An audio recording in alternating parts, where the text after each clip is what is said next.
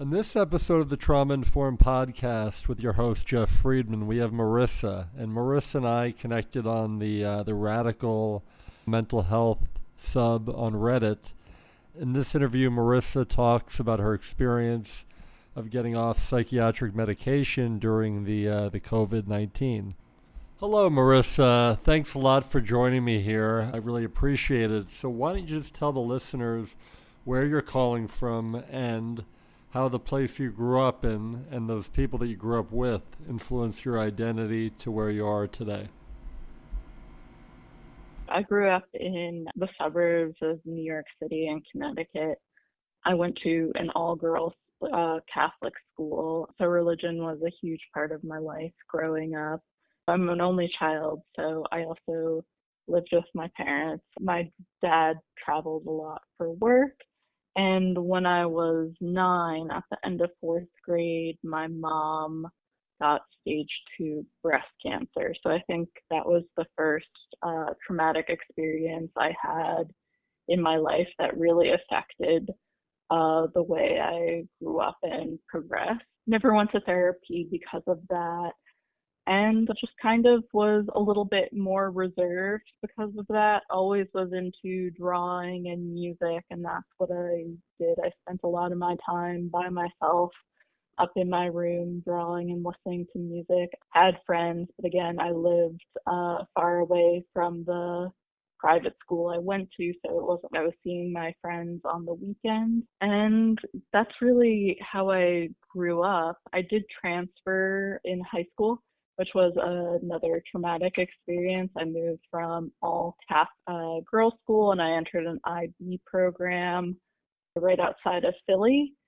Great education. Oh yeah, in Bryn Mawr.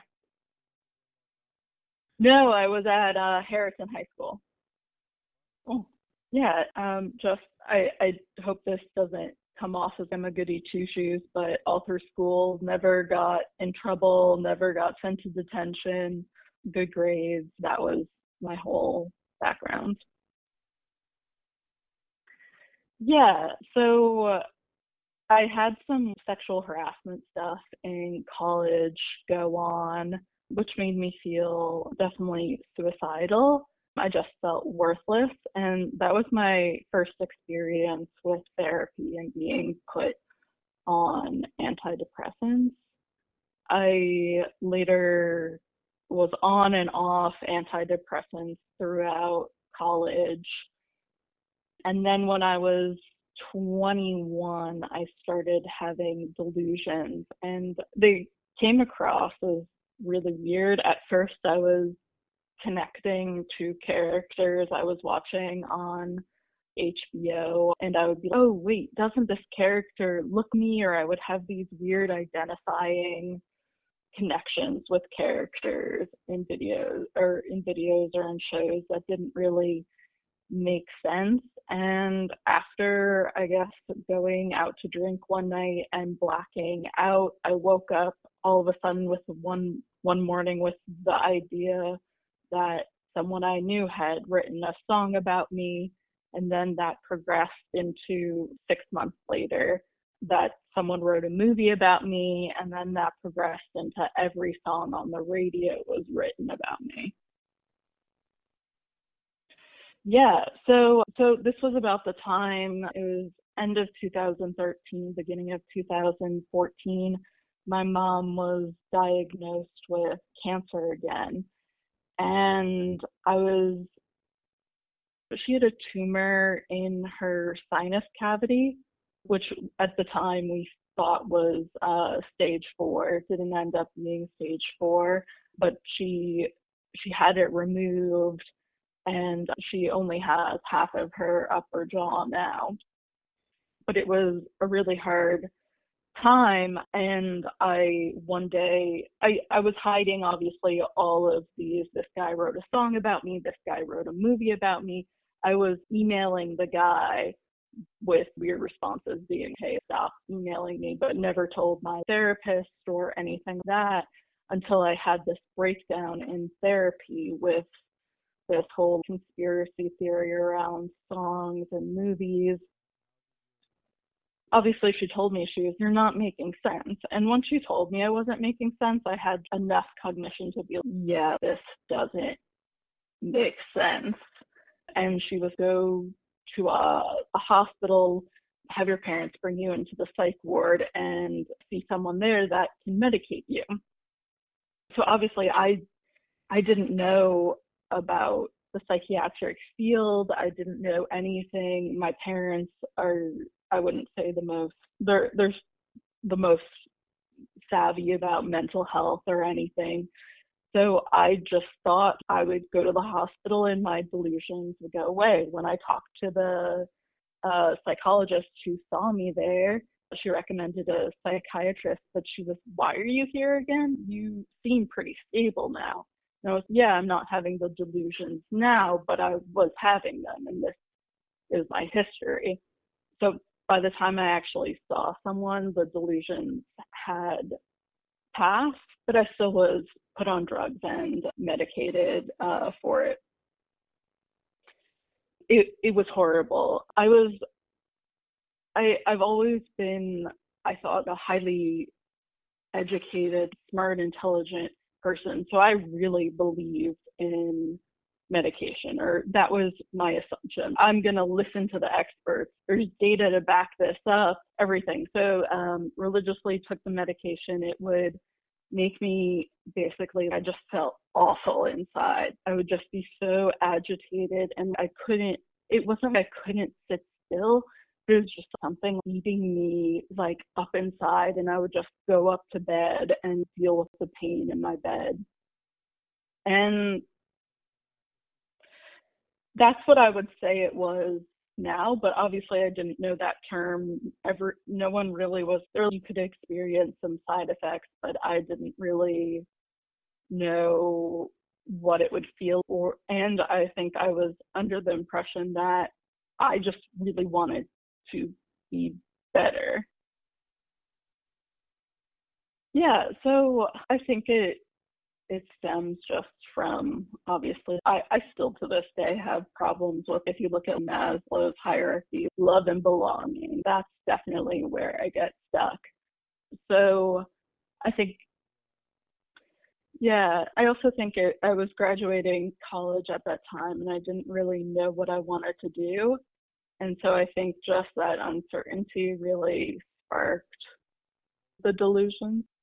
So I majored in psychology, but definitely, as I'm finding out, helps me more in the business world than in the world of understanding antipsychotics and psychiatry. Yeah, so far, the biggest thing I noticed is not being sedated. I remember the first day I was on Latuda. And so the first day I tapered myself down to nothing. And then the first day I was off it, I was amazed at how easy it was to wake up compared to the 2 years that I was on antipsychotics. And I could not motivate myself to wake up, or I don't know if it's motivation, but I couldn't get up for work. I just wanted to sleep all the time. And that was the biggest thing I noticed initially. Sorry, I was on Latuda, Abilify, and Vibrid. That was my cocktail. Yeah. And the reason why I was on so many is because I kept on having side effects, and then they would put me on something else to manage the side effects. And yeah, so it ended up being a lot. And then on top of that, over the 6 years, the doses really increased. No, I was one of those people who was in complete belief that the medicine would stop the delusions, even though I had reoccurring delusions throughout the 6-year period that I was on it. And no one ever brought up stopping, besides later in life. If I got pregnant, they would have to stop them. Yeah, so over the course of the 6 years, I had obviously different jobs, and different jobs I couldn't complete because of the medication, and I would be late to work, and it would always cause issues. And I just had such low self-esteem about being a failure because I couldn't get up in the morning and go to work, and it was leading to problems, that I just was at my wit's end. And my parents actually suggested it for me. They were just, why don't you just see what it's come off? And at first, obviously, I was, no, I definitely need this. Everyone tells me I need this. And then I did some research and found out that for long term, there weren't a lot of studies done. There were mixed results of the studies.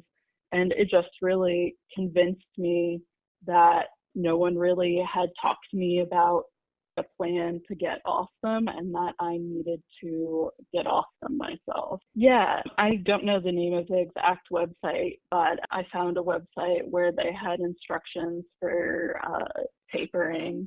And yeah, probably. I don't know for certain, but I just followed the 10% decrease every day for, it took me around 3 months. I decreased 10% every 4 days. And yeah, it was a process that had ups and downs, and I definitely felt sicker tapering off than I was on it. But because of COVID, I was able to manage those symptoms. My initial reaction was I had so much anger for what I experienced, and I just really needed a place where I could share my opinion and get that support, because I think a certain person's voice can change things. And I know it's a sample size of one, but I just thought I wanted to share my opinion with people, and people who thought the same. And it actually was really cathartic just hearing back from people. So that's been my experience overall. No, I would say everyone treated me fairly. I would say I don't think I was given both sides of the argument. I think the only answer I got was be on medication, and I feel that I'm a very data-driven person. I would have loved it if they'd given me, with your symptoms, this would be a 95% success rate. And there's all data science to do that. I don't know. I just wanted a more scientific approach to my diagnosis and everything going on with me that I feel. I went to 3 different psychiatrists over that 6-year period and was diagnosed as varying different things.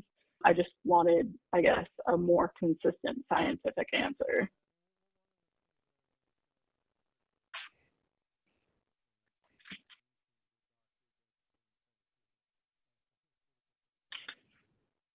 That's awesome. Yeah.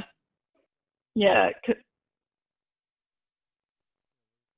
Because it's just interesting. I go to one doctor, and obviously that's the motivation of why I was on. The first doctor I was on put me on Hadol. The second one, why I was on Latuda and Vibrant. Obviously, those were big drug companies pushing those drugs to this one psychiatrist. Yeah.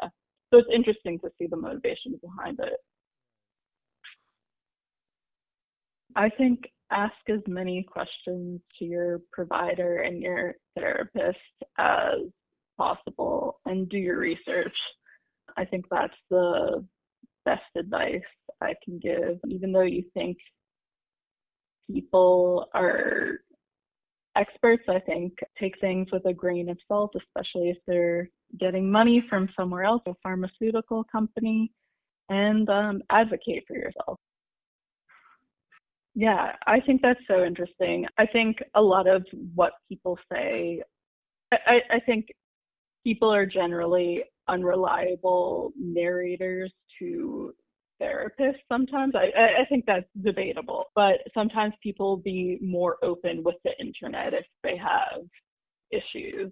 So I think there's definitely a way to understand depression by scraping the web and seeing what people write about it, seeing trends in depression, seeing what correlates to depression. I think that's definitely a way to understand depression better as it's projected online. Yeah.